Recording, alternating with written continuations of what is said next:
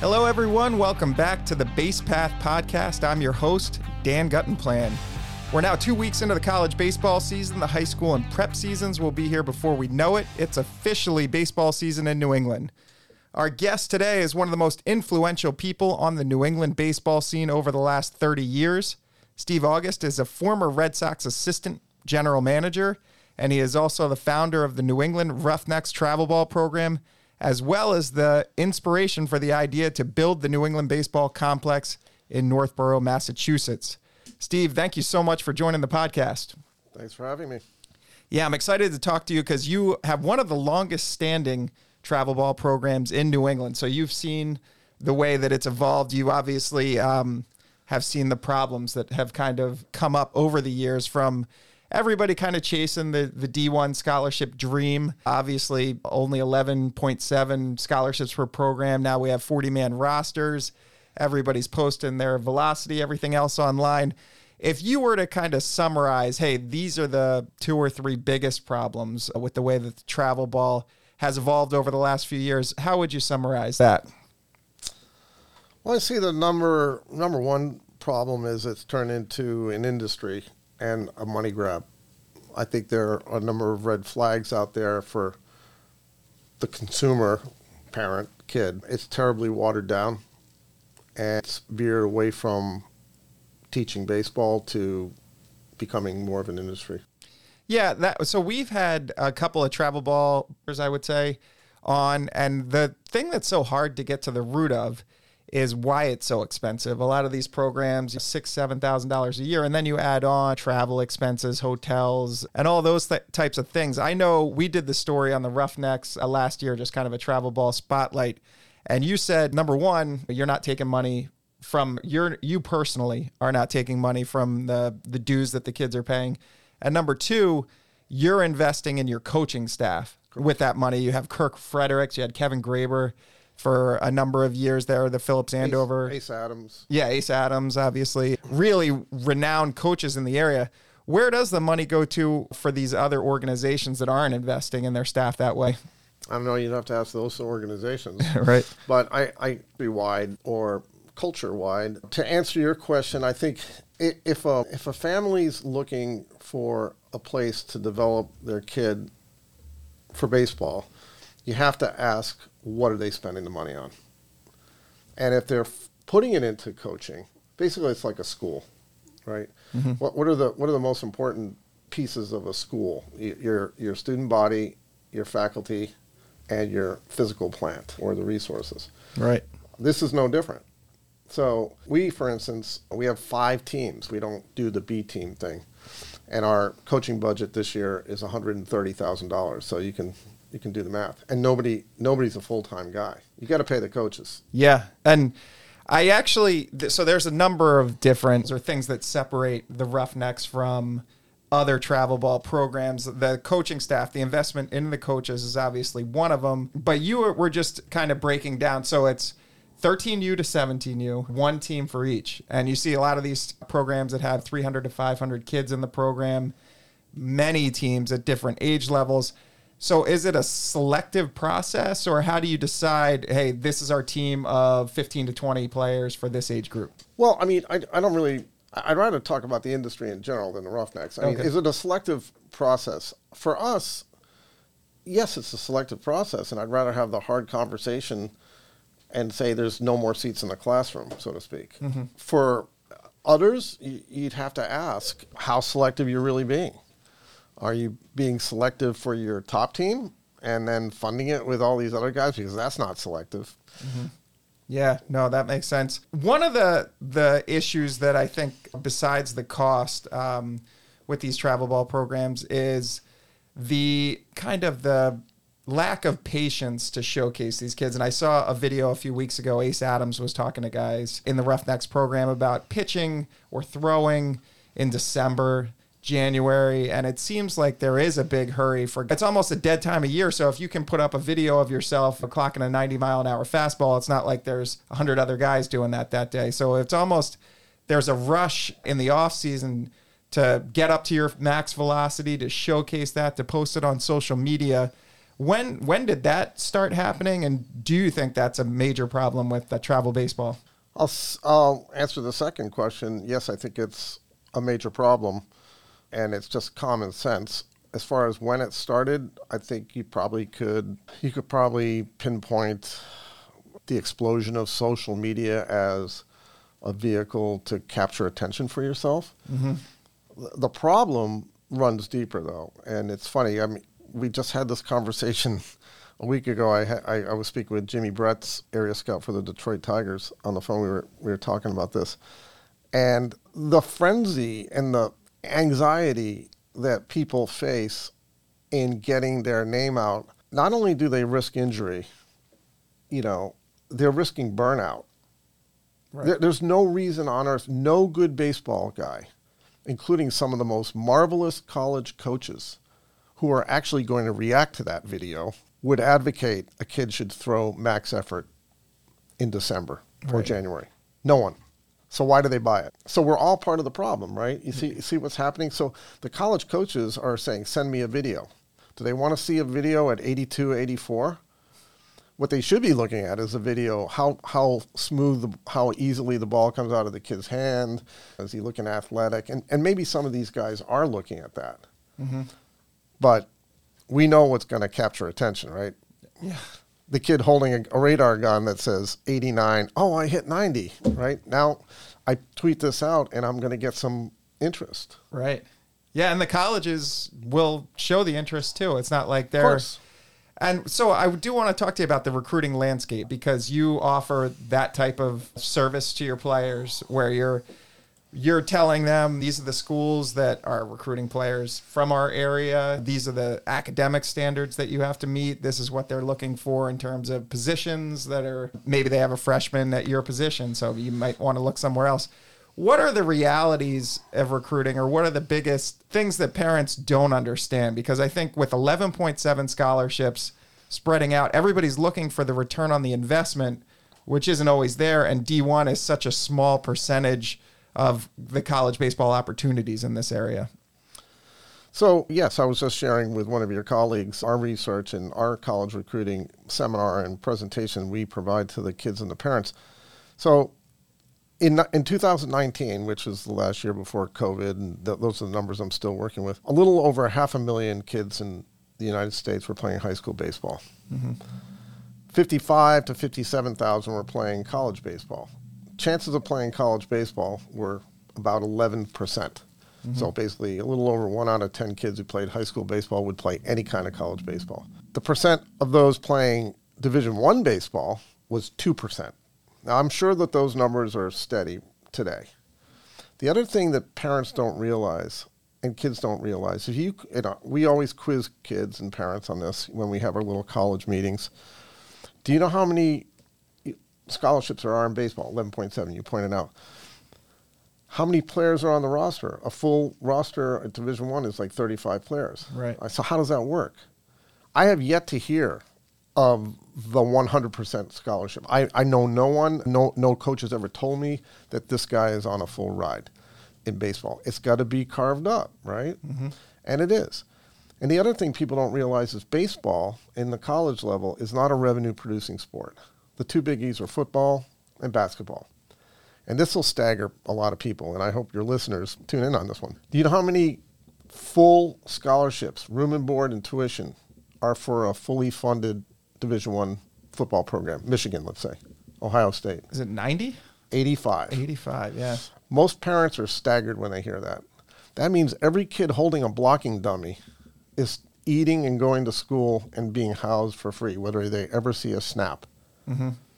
Most people guess it a little more closely with college basketball. I think it's like 13 or 14. Yeah. But why? Because those programs fund women's lacrosse, field hockey, baseball, swimming, the things that are not revenue producing.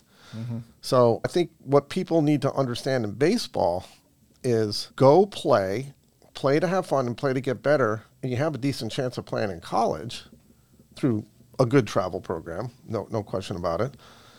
But, if you're chasing the D1 scholarship thing, I think the return on investment is probably a little sketchy. And I think something's lost in the development too, because you'll see a lot of times with travel programs, kids, I think they try to almost over showcase. They'll go travel to a tournament in the summer. They'll do okay. Maybe they go down to Georgia or Long Island or something like that. They don't have they don't drum up the interest they were hoping for. They don't get the offers that they were hoping for.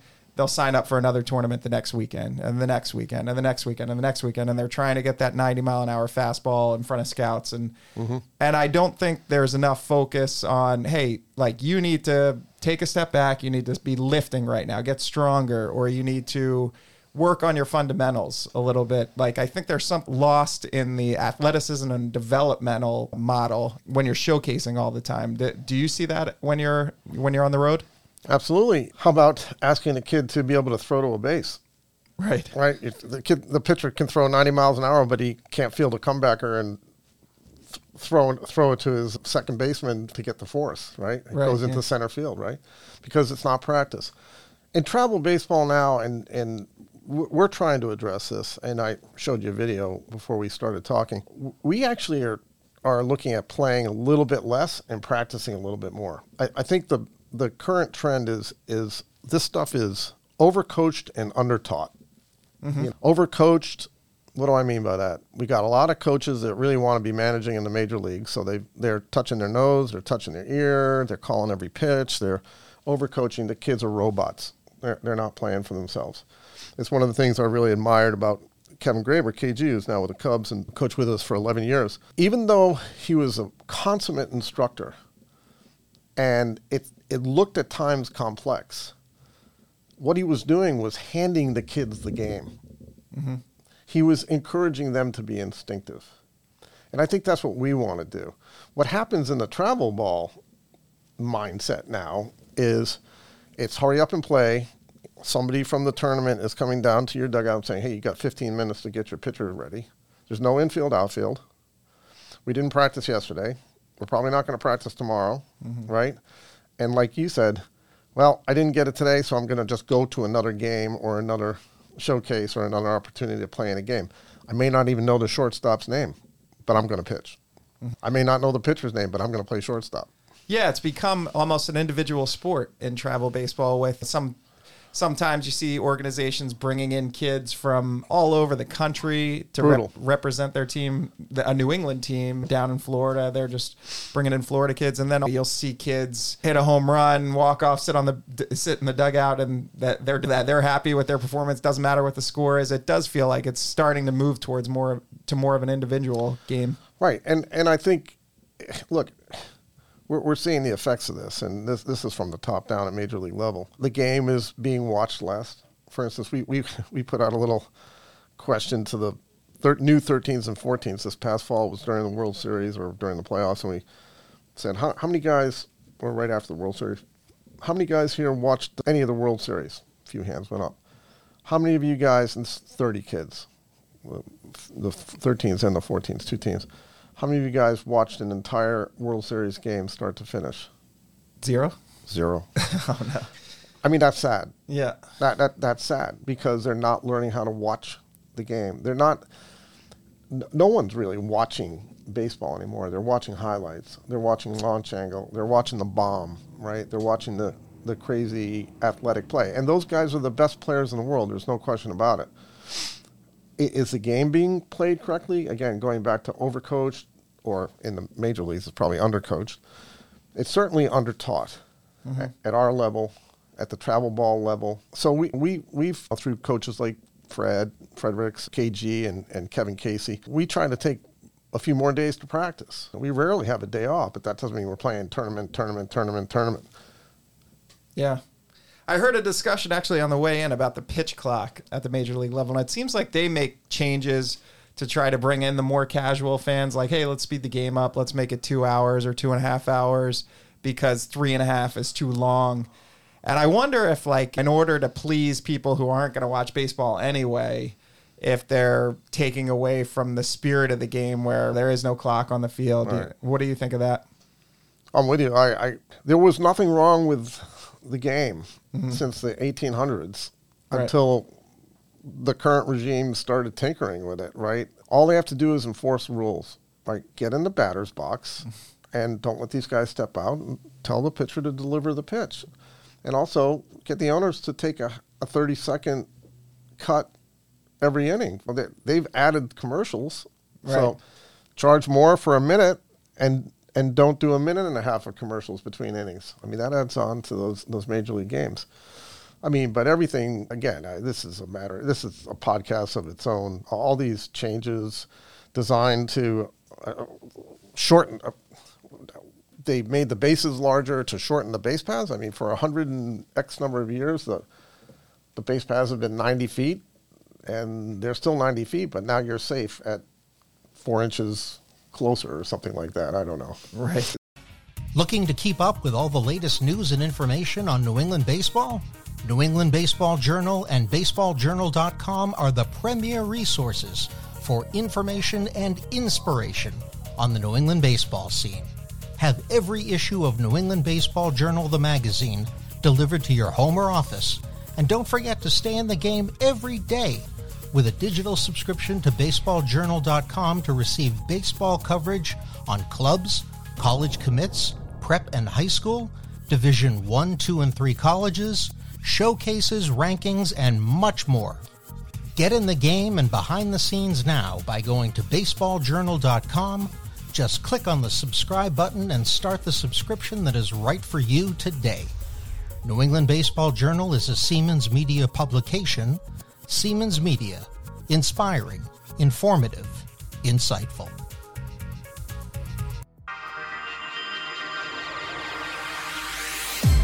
So you do things a little bit differently as a program when you're traveling, and you hear a lot of travel ball directors saying that parents have become such an issue. You see it at fields, you see videos of it online where there's a lot of arguing with umpires, and the parents seem to be really invested and involved. Maybe, I don't know if it's the financial piece where they feel like, hey, I'm paying $6,000-$7,000, now I can say what I want to the umpire, or if a pandemic, everybody came out from being locked up for a year and didn't know how to behave anymore with umpires. But you have some kind of rules. I don't know if they're rules, but you have some philosophies about how to keep parents kind of at arm's length on these travel trips and showcase events. What is your philosophy on that? Well, you stated it. It's just arm's length, and I must say, Dan, look, we have really good parents. There's a buy-in here, and they've bought in. They bought in, and some of these are very qualified parents in the fact that they may have played some college baseball at different levels, and in a few cases even pro. But they buy in. Those people are usually the easiest ones, right? Because they know. Yeah. The key is give the experience to the players as much as possible. But that also includes responsibility and accountability and self-advocacy. Sure, we want to hear from the parents. Anytime there's an illness or a family situation that could knock a kid off his pins a little bit, we want to hear from them. But from 13, it's like, we don't want to hear from you about any of the baseball matters. All right? If he wants to try shortstop rather than third base, let him ask for shortstop rather than third base. And the other key is we teach them how to travel, right? And we're not really reinventing the wheel, but it takes a lot of work, and it goes back to the investment into the kids from tuition. We travel as a team. We house them together. They eat together. They travel together on ground transportation and air. They don't travel with their parents. Their parents don't take them to and from the fields when we're in Georgia or Tennessee or wherever we go. They're on our watch. They're on our curfews. There's an element of trust there, right? It takes a lot of work by our faculty, our coaches. And we usually ask each coach to have at least a team meeting a day in the hotel, so there's not a lot of downtime. We can talk baseball. We can have a little bit of fun, get to know each other. But the key is the experience belongs to the kids. We all, as parents, and I'm a grandparent now, we all live vicariously through our kids. And it hurts when they strike out and they make a terrible swing because he's better than that. But, you got to let go. And it's easier said from where I'm coming from than when I was 40 or 50. But we have great parents who buy into it.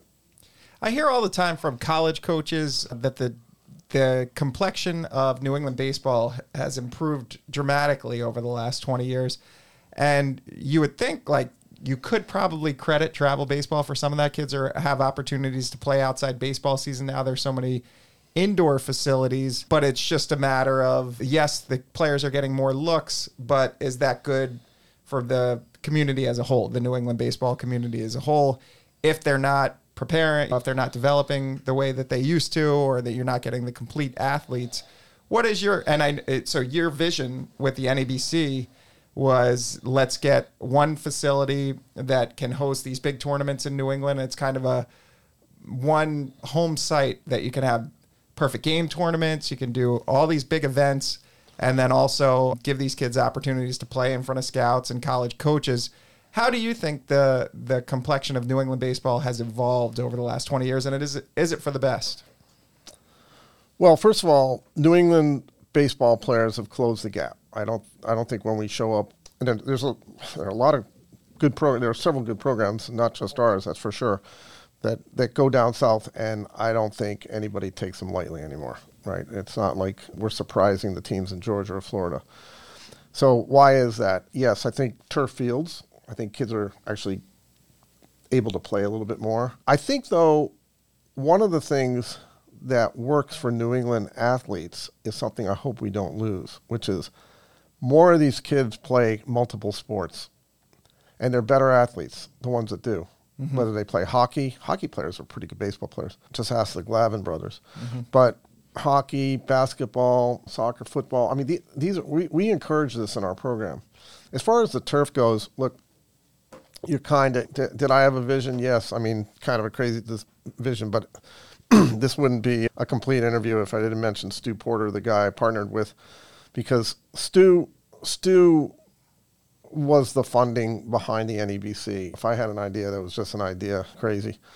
But the NEBC did do a great service, and it really is on Stu. I mean, he was completely unselfish. He's been unselfish with our program. And then building that place, I can't tell you how many phone calls I've gotten over the years. Hey, I'm thinking of building a complex just like the NEBC. And I always say, good luck. I'm happy to help you any way I can. But up here in New England, land is expensive. Development costs are ridiculous. And it's not easy to do. And that's why it hasn't been done again. Right. But thank goodness for Stu Porter. And he's always wanted to be in the shadow. And I'm not shilling for Stu, but this is an opportunity to thank him for everybody in New England, because most people don't know who the heck he is, but that's how it got there.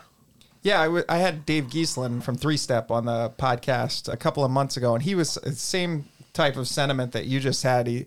I was like, are there any plans to build another facility? And he was like, not in New England. Maybe we do it in South Carolina or something where the land isn't as expensive, but cost-wise, it just wouldn't it would be easier to have people travel from New England down to South Carolina than build another field here, which I guess you won't be expecting any competition for the NEBC anytime soon. Well, the good news is the schools and the towns, as they transition or put money back into their municipal fields or the school fields, are putting turf in. Yeah. So it's happening, and it's probably a better way. Like, there's more fields this way. Yeah.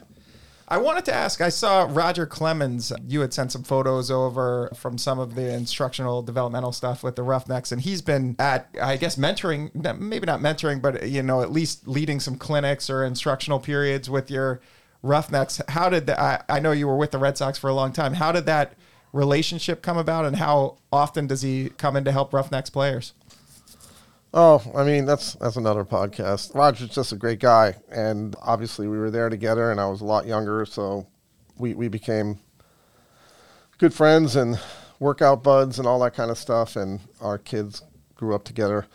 But he's a guy that is pretty unselfish, so when he comes to town, he gives us a call, and there was an occasion a year ago where he came and he wanted to work with a kid that wasn't a Roughneck, and he said, hey, can I come out to your place and I'll do a clinic for you guys? And I said, sure, you don't have to do the clinic to use the place. Yeah. And 3 hours later, he's still talking to our guys and showing them stuff. And the stuff he was talking about was just absolutely so spot on. Ace Adams was there. It was just back to some of the things we were talking about, the frenzy. Guys, you don't need this. Don't throw them out. Do you think I threw 100% all the time? I threw 100%, maybe 2% of the time. He said, I had to control the ball. You have to learn how to feel the ball. You have to learn how to control the ball. Right. You can throw it as hard as you want. If it doesn't go where you want it, it doesn't mean anything. Right. And you guys know I never threw a no-hitter in my life. Kids didn't know that, of course. And kid says, well, why is that? He said, because I was around the plate. They knew I was going to be around the plate. If I hit him, it probably had an intent to it. So it was good stuff for the kids to hear that he played football, basketball, and baseball. He didn't get recruited out of high school. He had to go to JUCO before Texas. Huh, I didn't know that. Yeah. I mean, guys laughed at him when he said guys in his high school laughed at him when he said he wanted to go to Texas. Huh. And that he must not have been throwing 98 miles an hour at the time, I guess. He worked hard. Yeah, that's great. Well, that's why a kid who's 15, 16, 17, who's a junior in high school, I mean, we see it all the time, the late bloomer. And back to what's wrong, right? I think the college coaches and people are impatient, right? They can't blame them. They want to win now. But that gangly guy that's not shaving yet, he may bust out at 18, 19 years old. Yeah, the other thing, too, is that the college coaches are offering a lot earlier now, too. These D1 coaches, freshmen, they're right now they're committing 25, 26s, class of 25 and 26s, which that's a lot of projection, I think. Mm-hmm. So it's difficult. Their job has got more difficult because if you don't offer early and you wait, a lot of the guys who are getting, they're like 23s right now, are getting D3, D2 offers, but a lot of the D1 programs, especially with the transfer portal. And I want to ask you about that because that's another issue. A lot of programs are about half their recruiting class now is guys that are transferring. And so there's fewer opportunities for guys that are coming out of college. So you see more postgraduate years and more reclassifying at the prep level. Do you think the transfer portal is just a temporary product of the pandemic, or is that here to stay? I don't know whether it's here to stay, but I do think it's a problem. I think NCAA rules, people can address a lot of this stuff, the early commitments, the early talking to people, the transfer portal, but they have to have the will to change it. And all we're doing with a lot of this stuff is robbing kids of their youth. Mm-hmm. There's no reason for a 26 or a 25 to be committed to a Division I school, right? Enjoy your life. Go play a couple of different sports, enjoy your high school. And somehow that's vanished. In a way, we're all part of the problem. Roughnecks, travel baseball, the whole thing. New England Baseball Journal, we're all part of it because it's become, well, if you could put the genie back in the bottle, we'd be back into Legion baseball and just kids playing and getting better, and guys still got to the major leagues. But travel baseball probably started because it's exciting to go challenge yourself if you're from Massachusetts against kids from Florida, right? And that's really how it probably came about, at least in our mindset it is. And then it's just gotten to where it is, where everybody, whether it's tournament organizers, they take more tournaments, more teams in, 600 teams versus 60. Yeah, you don't know who you're playing. Right, yeah. Yeah, I think it probably initially it was like, hey, we got these great players. They're not getting seen. They're not getting their offers. Let's take them down south and watch them compete against these guys that are committed to Vanderbilt and right. SEC schools. But you asked a question about the problem of the transfer portal and the early commitments. And again, look, it would be an interesting study at UMass in the graduate school there. They have a great sports management program. If someone did a thesis on early commitments and verbal commitments and what percentage actually the kids stayed for 4 years or even went there at all, because I think there's a lot of there's a lot of misinformation out there. Mm-hmm. A kid will tweet, "I'm committed to Slippery Rock or so and so," and sure, he's committed to it, but there's nothing really formal on the other end, right? And right. Yet it's out there. Yeah, there's nothing formal even when you're at the school. If you're Correct. playing for the program, they can say, hey, we're going to pull your scholarship. You didn't perform for us this year. We don't even have a spot for you. Go in the transfer portal and see where you land. Oh, it happened to one of our kids. Yeah. It happened to one of our kids at Virginia. Yeah.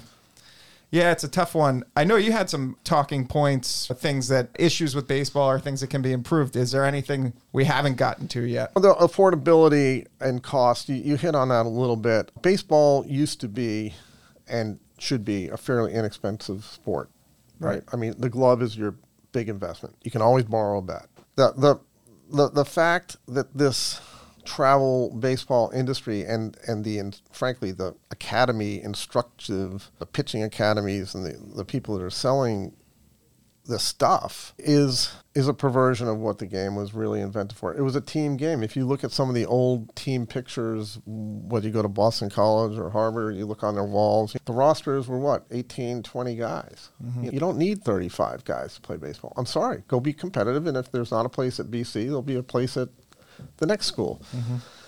But the fact that these people are paying so much money, it's become a white upper middle class endeavor. Right. And you don't need me to preach to you about looking at Major League Baseball and the dearth of African Americans that are in the game right now. I mean, are we making baseball really affordable to all people domestically? And can we learn something from the people from the Latin countries who don't have as much and don't pay for travel baseball, but yet compete and go and play? So yeah, I mean, I think there's some serious problems, and we're part of the problem, and we have to figure out ways to be part of the solution. Yeah, what do you think some solutions would be? It sounds like from an NCAA level, put some teeth into the rules. Right. Yeah. Don't let them commit or get player commitments when they're 14 years old. Maybe slow down this transfer portal a little bit. In terms of travel, I don't know if you could cap the costs in a capitalist United States, but what could you do, I think, to make it more inclusive and more equitable for everyone? Well, I mean, when you're talking about being equitable, I mean, anytime you're in a competitive situation, there's a meritocracy based on talent, commitment, passion, all that kind of stuff. So that's why we do the one team for level. Yeah. But I don't have an easy answer for you, and I'm not going to even pretend that I have answers. It's really a discussion. When I say we all need to make an effort to bring the costs down to participate in a program such as this for those who might otherwise not be able to afford it. And we're trying to do that. We have a couple, Stu funds some scholarships, and then we have a couple others that we try. We do as well as we can. In an ideal world, it would cost $0 to play for the Roughnecks, and we're 100% funded. We'd be like a need-blind admission standard, right? Right, Like, we took you, we'll fund you. If you can pay X, by all means, pay X, but that would be the ideal situation, but maybe I'm living in a dream world. But I was living in a dream world about the complex, too, so. Yeah, that's true, and look where we are now, so. Well, Steve, I really appreciate you taking the time to come in and talk to us about the problems. I would have been happy to talk about your career with the Red Sox, but I know you don't like to promote yourself or your program, but we'll continue to follow the Roughnecks because I know a lot of the top players and top teammates in the area play with your program, and I appreciate all you've done for the New England baseball scene over the years. Thanks, Dan. Appreciate it. Thanks to Steve August for joining us on the Base Path Podcast. Rate, review, subscribe to the Base Path Podcast on your preferred platform. Thanks to our producer, David Yaz. The Base Path Podcast is a Siemens Media production.